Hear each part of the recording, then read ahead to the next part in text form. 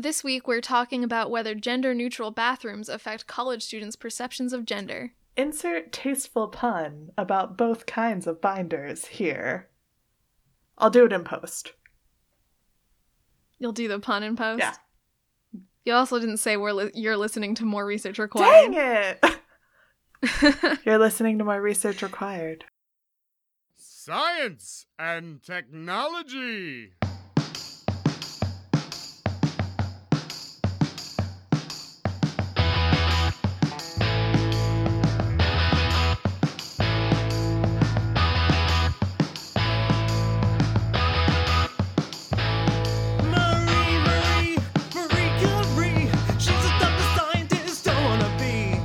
Hello and welcome to More Research Required, a podcast where we talk about the research studies we would do if anyone would give us the money to do them. I'm Amy Giacomucci. I'm Abby Norling-Ruggles. And this week we're doing a question from friend of the podcast, Colin. Hi, Colin. Another one, because Colin is just full of curiosity. And it's what I said in the intro. Do gender-neutral bathrooms affect college students' perceptions of gender? Which is obviously kind of a loaded question at the moment, kind of fraught and related to political things. And also, both of us are cis, so we are somewhat unqualified to comment on this. We're going to do it anyway, but you should listen to trans people and not us necessarily. We have a reading list that will be provided in the episode description upon publication of this episode that you can feel free to peruse at any time. Yeah, it was helpfully provided by a friend of the podcast. It's all trans authors talking about gender perceptions and trans issues and really cool stuff. So check that out. Okay, so let's do some background on the subject. We're talking about gender-neutral bathrooms, which I assume everyone gets the idea of a gender-neutral bathroom, but we just wanted to underline sort of why they're important and helpful and why we're having this conversation at all. Right. Gender-neutral bathrooms, as you probably know, are bathrooms that people of any gender can use and enter, and it's fine. They're usually single stall and private. Sometimes they're larger, but that's sort of rare. A lot of them are found currently in colleges and other more like liberal-leaning spaces. Yeah, I did actually learn today that it's, as of 2006, it's a legal requirement in DC that all single-stall public restrooms are non-gendered. Oh, that's great. Yeah, it's really awesome. I mean, there's just like so many benefits to non-gendered restrooms. I mean, obviously, they don't, harmfully reinforce the gender binary. They're safer spaces for trans people to be in. People don't have to pick which one they're going to go to, but also just they're helpful for people with disabilities who need help using bathrooms. They're helpful for people with kids, and they're literally just more efficient time-wise for everyone, because you don't get a line outside of one gender of bathroom while having the other one missing. Right. That's mostly what they are. Yeah, and it's also like you don't have to go through the emotional taxing of like wondering whether or not you will be kicked out of the bathroom that matches the gender you identify with. Right. I mean, basically, no one has a right to kick you out of a gender-neutral bathroom, and you don't have to worry about anyone questioning your presence there if you don't strictly conform to the gender binary in any specific way. And it's also like a safety thing. They are actually important. It's not like a big deal that someone's making over nothing, which is how it is often portrayed. So that's our primer, I guess. Our primer? No, it's primer. Why would it be primer?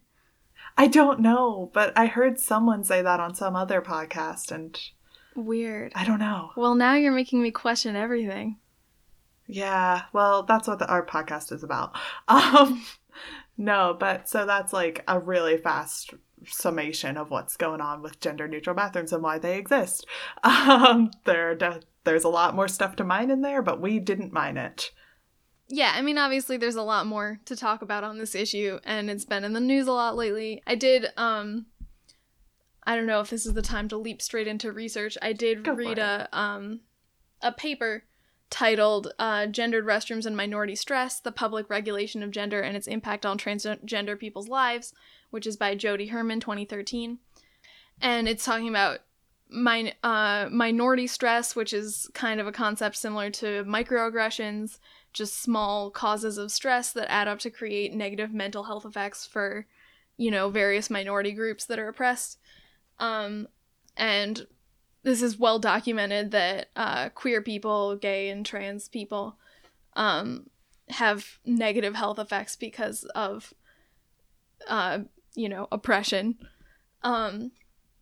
But specifically, this paper surveyed 93 trans people from around DC, and 68% of them had experienced verbal harassment in public restrooms, 18% of them had been denied access to a public restroom at least once, 42% were harassed in or denied access to school bathrooms in DC.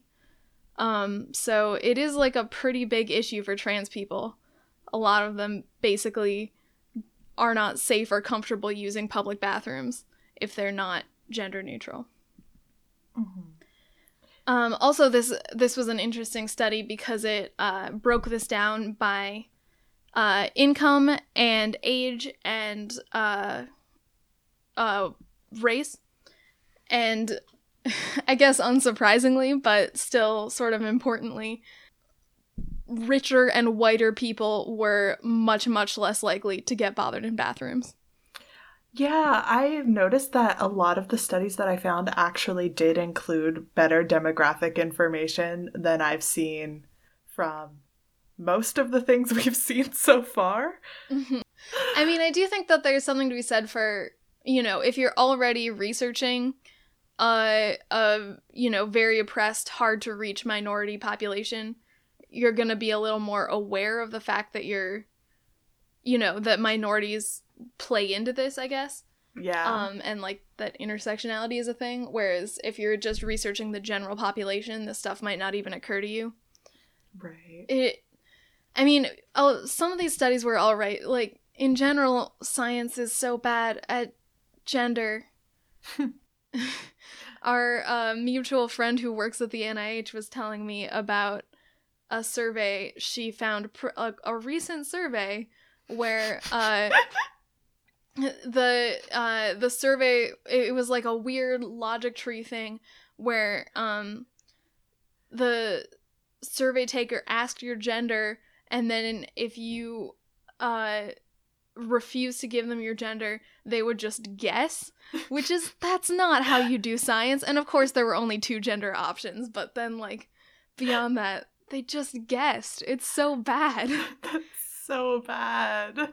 Like, it's funny, but it's also very bad, and you can't do that. Right, no, I mean, it, like, ruined the science that they were doing. Yeah, like, if you're going to separate things by gender, include the correct genders and, like, correct gender options, and if they don't give you a gender or you don't have their gender option, then, like... Yeah, I mean, it's a hard question, obviously, because there's not one, canonical list of correct genders, but you absolutely need to have at least, an other category and, not just place people in one of 2 categories based on your perception of what they look like. Yeah. Or sound like. I'm not sure. It might have been a phone survey. Yeah, it could be any variety of... sort of worthless indicators of what your gender is. So it's very fun and exciting. Yeah, but yeah, I mean, I was looking for studies relating to this, and then there were a couple, but the trans community is notoriously understudied because people just don't ask about them on surveys. People just ignore their existence. It's very upsetting. I went on a, like, weird rabbit hole deep dive to try to figure out how many trans people there currently are in the US. And the answer is basically, like, if someone tells you they know, they're lying. Because we don't, like, there's not enough major surveys that ask about it. But the best guess, as of 2016 that I found, was about 1.4 million trans adults. But that was, an estimate, and the upper bound was as many as 2 million and possibly over 1% of people ages 18 to 24. Mm-hmm. So, like, you know, it's a quote unquote hard to reach population. If you're doing a survey of trans people, you can't just do, it's not efficient to just call up random numbers and ask if a person is trans. But, you know, if you do a random sample of a bunch of people, you're gonna get a fair number of trans people, and they're gonna throw off your results if you don't account for them. Yeah.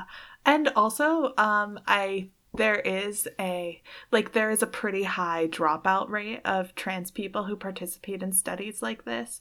And part of that is just probably because, like, science is very bad at gender, and you can sort of tell. It's so bad at gender. Yeah.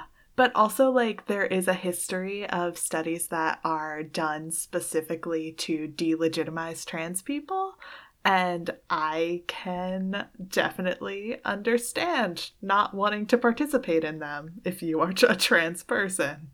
Right. You know? Which, I mean, I think a lot of sort of trans theory and stuff comes from outside of academia. Right. Although, I mean, there is plenty of trans theory inside academia also, but especially, you know, in modern times, everything relating to social justice and gender terminology and everything is moving so quickly that I think it's hard for academia to keep up sometimes. Right. Like, we were talking about this earlier, but the terminology that you find in a research paper, just because it's published and out there, does not necessarily mean that those are the correct terms or information or, like, self-chosen vocabulary that you should use. Yeah, I read some bad stuff. I read too much about bodily fluids while doing this research, because I guess bathrooms. While I was doing the research for this project, I had to read the phrase, "the cultural politics of gender and excretion," and I wish to forget it. Why did you say it? I'm sorry, I had to share my pain. This lives on the internet now. I know, now everyone will have to hear it, all 8 people who listen to this podcast. It'll spread like a virus. Well, it was, I mean, I read it on the internet. Okay, fair. But now we brought it to a new audience. Yeah. Of 8 people. Love you guys. Anyway, but Do you have any research stuff you want to share? So I found a study that was specifically run on trans college students called Transgender College Students, an exploratory study of perceptions, engagement, and educational outcomes. It's from 2012. It's by Dugan, Kuzel, and Simone. So they studied transgender students' perceptions, engagements, and educational outcomes across the collegiate experience.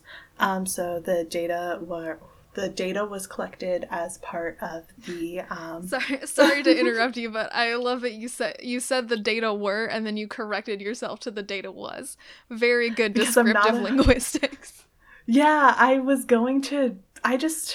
you know how I feel about prescriptivism. Of course I do.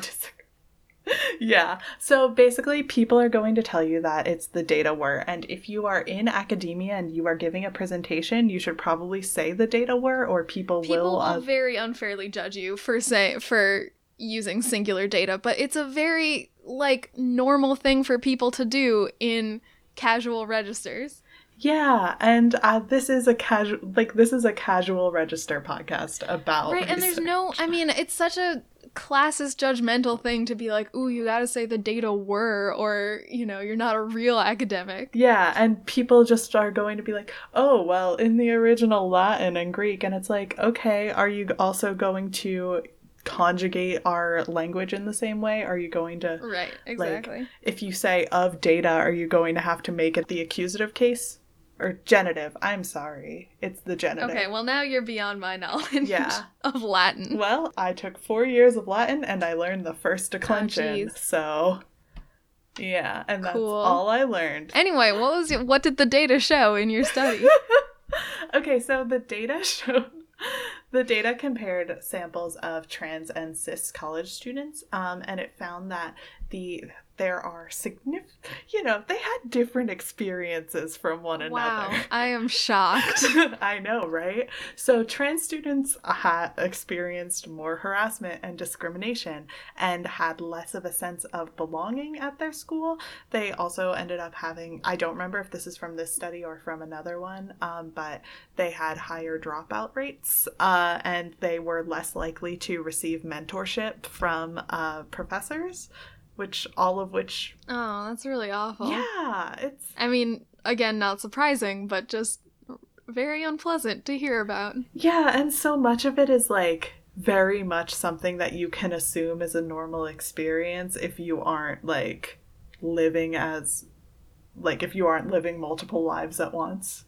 So it's... Right. Everyone can just assume, oh, it's this hard for everyone to get mentorship from professors. Or it's whether this easy for everyone to get mentorship from professors. Whether they're, a cis white man who has it really easy or a trans woman of color who presumably has a much harder time. Yeah, and, like, this study also seemed to imply that specifically people who are trans women and intersex students have less mentoring than trans men, which I think is interesting.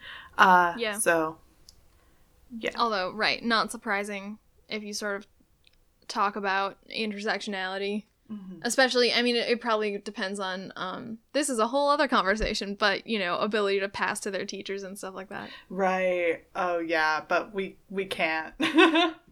Yeah, we should not even touch that. No. That is a can of worms that I am not going to try to even begin to navigate, because without doing, like, years of research. So. Right. Yeah. All right, so let's sit back in our seats and go back to where we belong, which is bathrooms. Okay, so should we maybe talk about the actual study that we want to do? Yeah, I think that would be pretty neat. So let's move into our experimental space. Abby, do you have any thoughts or opinions or anything? Well, okay, obviously, our research has focused pretty heavily on trans people. Which is not the only kind of gender perception there is, but I think it's an especially important kind when it comes to talking about gender-neutral bathrooms. So, I'm perfectly willing to continue focusing on that. Although, I guess there's one sort of really simple study we could do, which is,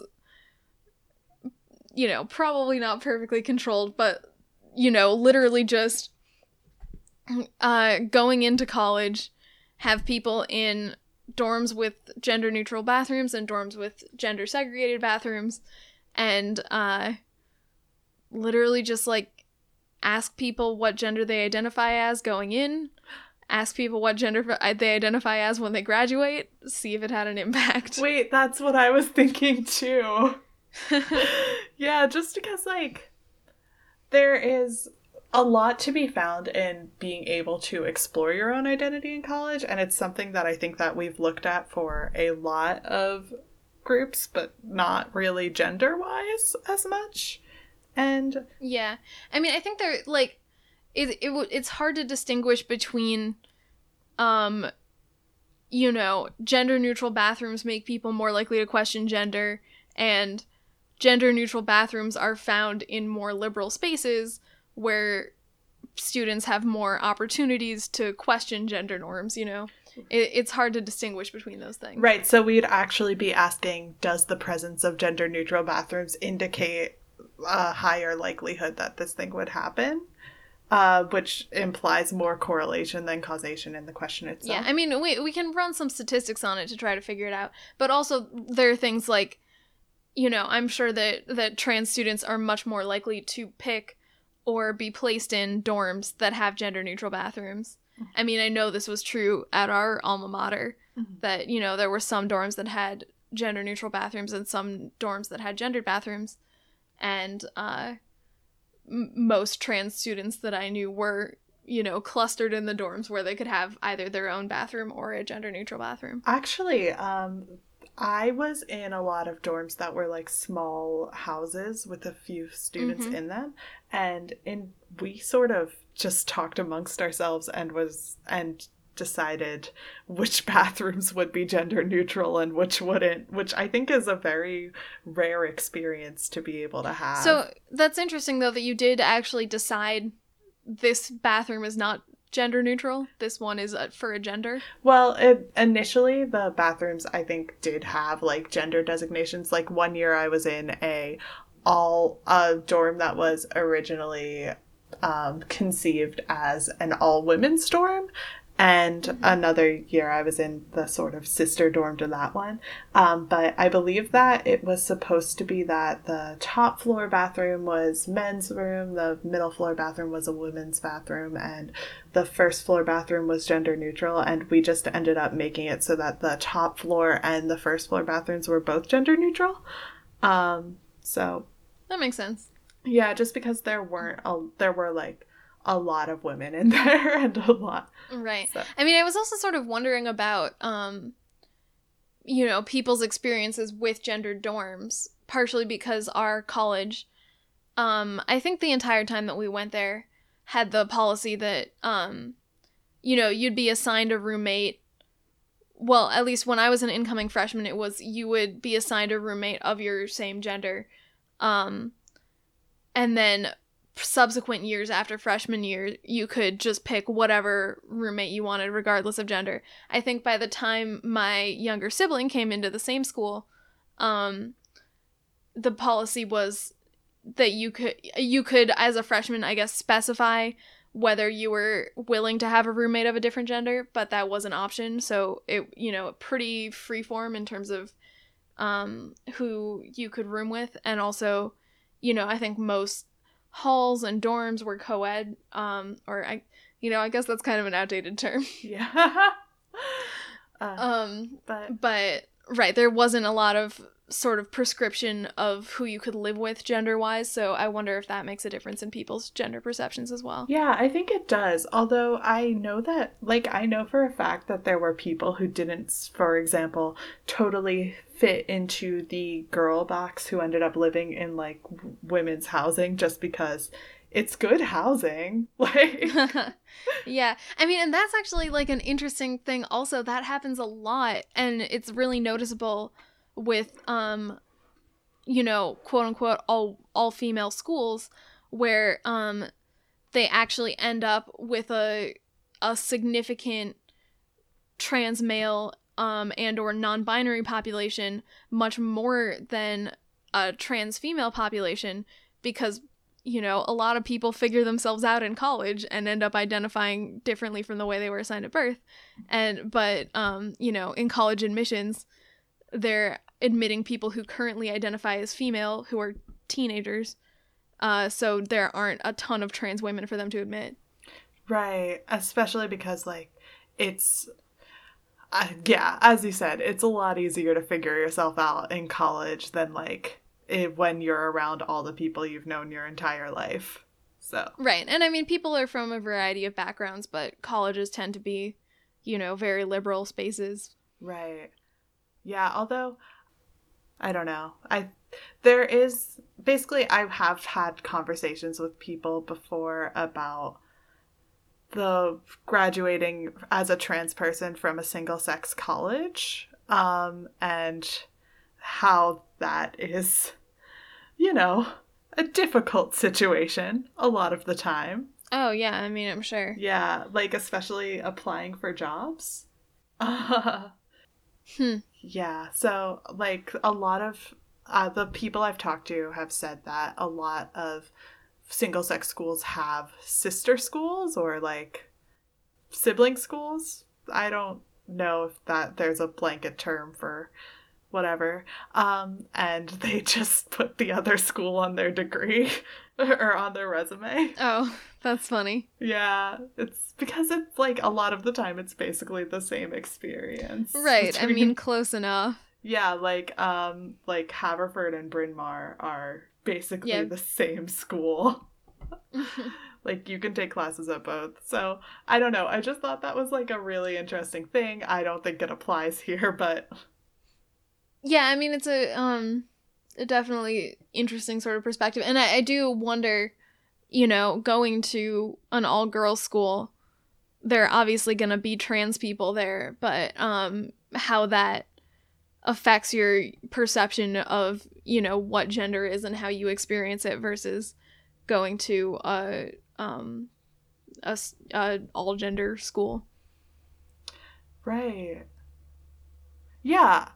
Actually, I really want to see perspectives on that specifically, because those aren't conversations I've had, those aren't experiences I've had. And that's really interesting. Yeah, I mean, we could go in a different direction with this and totally not answer the question about bathrooms, but just, interview people who go to different schools about their appearance on, or opinions on and experience with gender, and, sort of do that before and after they attend either a mixed gender or all-female institution, and just see what happens, because I am really curious about that now. Me too. You'd have to interview a lot of people, though. Because... I mean, for sure. Yeah, just, like, to try to... Is it to try to, like, catch... to try to catch the whole spectrum of human development, human experience? I mean...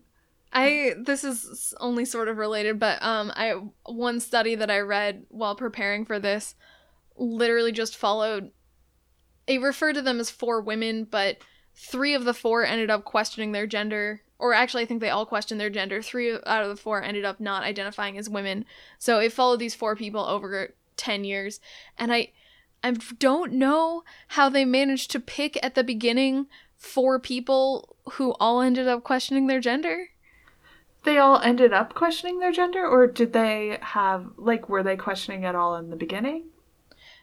I think several of them were not. Definitely at least a couple of them identified as lesbians, which probably raises the chances that they will, interact with gender in a way that would cause them to question it. But right.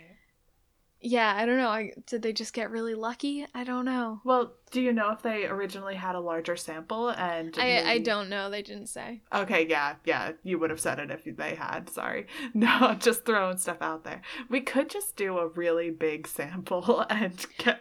I love that this is a running theme in all, with our magical unlimited funding.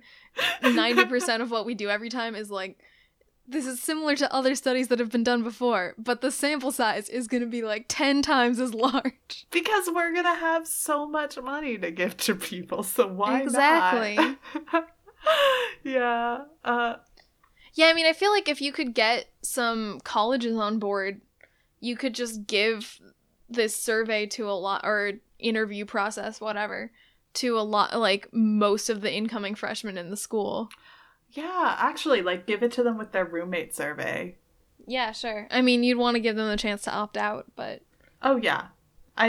Can't you opt out of a roommate survey? Or no? Roommate survey? Yeah, the thing you fill out so that they don't, like, put you with... I don't know. Oh, I guess you can opt out of that? I don't really know. I mean, I didn't. Yeah, I didn't either. I might be making that up. It probably would be a bad idea to opt out of it, so... Anyway, Amy, who's gonna fund this study? Yeah, okay, so... I would say the massive endowments that most colleges sit on and refuse to use on their students. True. I mean, it's probably going to be all private colleges, but that's fine. That's still a really big sample size. Kind of skewed, but, we'll take what we can get. Yeah. Schools with massive endowments can just use those endowments to interview all their students about gender. Yeah. But do gender research if you're not going to do anything else with the money you have. Right? Like... Or, provide more financial aid. Or provide better resources tuition. And support for trans students as well after you give them the financial aid they need to attend your fine institution. Yeah, all of those things. Really, there's so many things you could be doing with that endowment that you're sitting Instead of sitting on 80% of the money that you have every year. So much, right? I mean, they could. Anyway. Good answer. I don't have a different answer. Let's go with that. All right, cool. All right. Abby, there's another question. Oh, yeah. Do you want to speculate about the results of the study that we are going to do about asking college students about their gender before and after their collegiate experience? Yeah, I don't know. Right. I mean, I guess what we've settled on here is we've just completely left the bathrooms behind, and we're doing all female institutions versus mixed gender institutions, right? Sorry, Colin. Yeah. Sorry, Colin. This is more. I mean, the bathroom thing was also interesting, but I'm really excited about this. Yeah. Yeah, I don't know. I feel like having a variety of genders. I mean, obviously there are a variety of genders at women's colleges too, but I feel like it's like you said, it could be kind of difficult to transition when you went to a college sort of on the basis of being a woman, and then, you know, you maybe figure out that that's not true, but that could be a rougher process than. But I mean, on the other hand, they do tend to be there tend to be a lot of queer people at women's colleges, and they tend to be, you know, very feminist environments. So I don't know. I really don't know. Yeah, that's why we're asking. I mean, I really don't know, and I would be very excited if someone did this and found out. Yeah, I would really like to know. Yeah. Well, I guess we're at the end of our discussion of yes, I guess so. Gender I do I can give recs for books about gender theory to read. Mm-hmm. Okay, I'll do that. So there's Nobody Passes by Matilda Bernstein Sycamore. That's actually essays, but edited by. Queer Theory, Gender Theory by Ricky Wilkins. Gender Outlaw by Kate Bornstein. Redefining Realness by Janet Mock. Stone Butch Blues by Leslie Feinberg. And Whipping Girl by Julia Serrano. This list will be in the description of the episode, which you can access probably while you're listening to us right now. Probably. Yeah, so read things by trans people. Don't just listen to us, because we don't know anything. And also, tell us if we messed up and you know about it. Oh my gosh, please tell us if we messed up. I love to get called out and to learn things about being a better person. So one place where you can call us out is... Smooth segue. Thank you.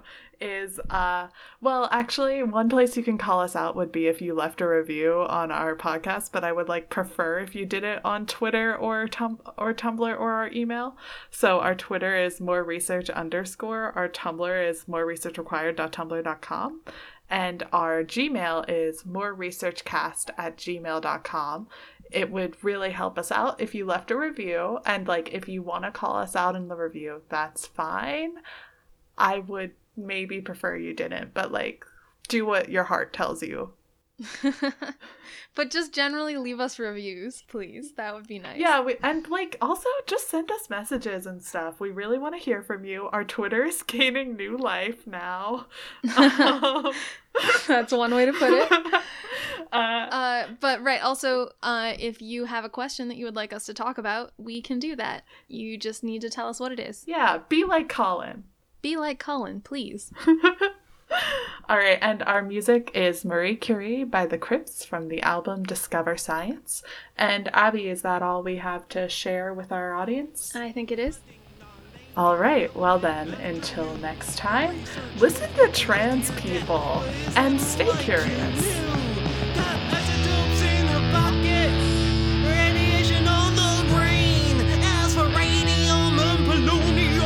Discover them and give them bad names. Marie Curie. She's a type of scientist I wanna be. Winning those Nobels left and right. Study pitch blend and October night. Marie Curie. She's the type of scientist I wanna be. Winning those Nobels left and right. Study pitch blend and October night.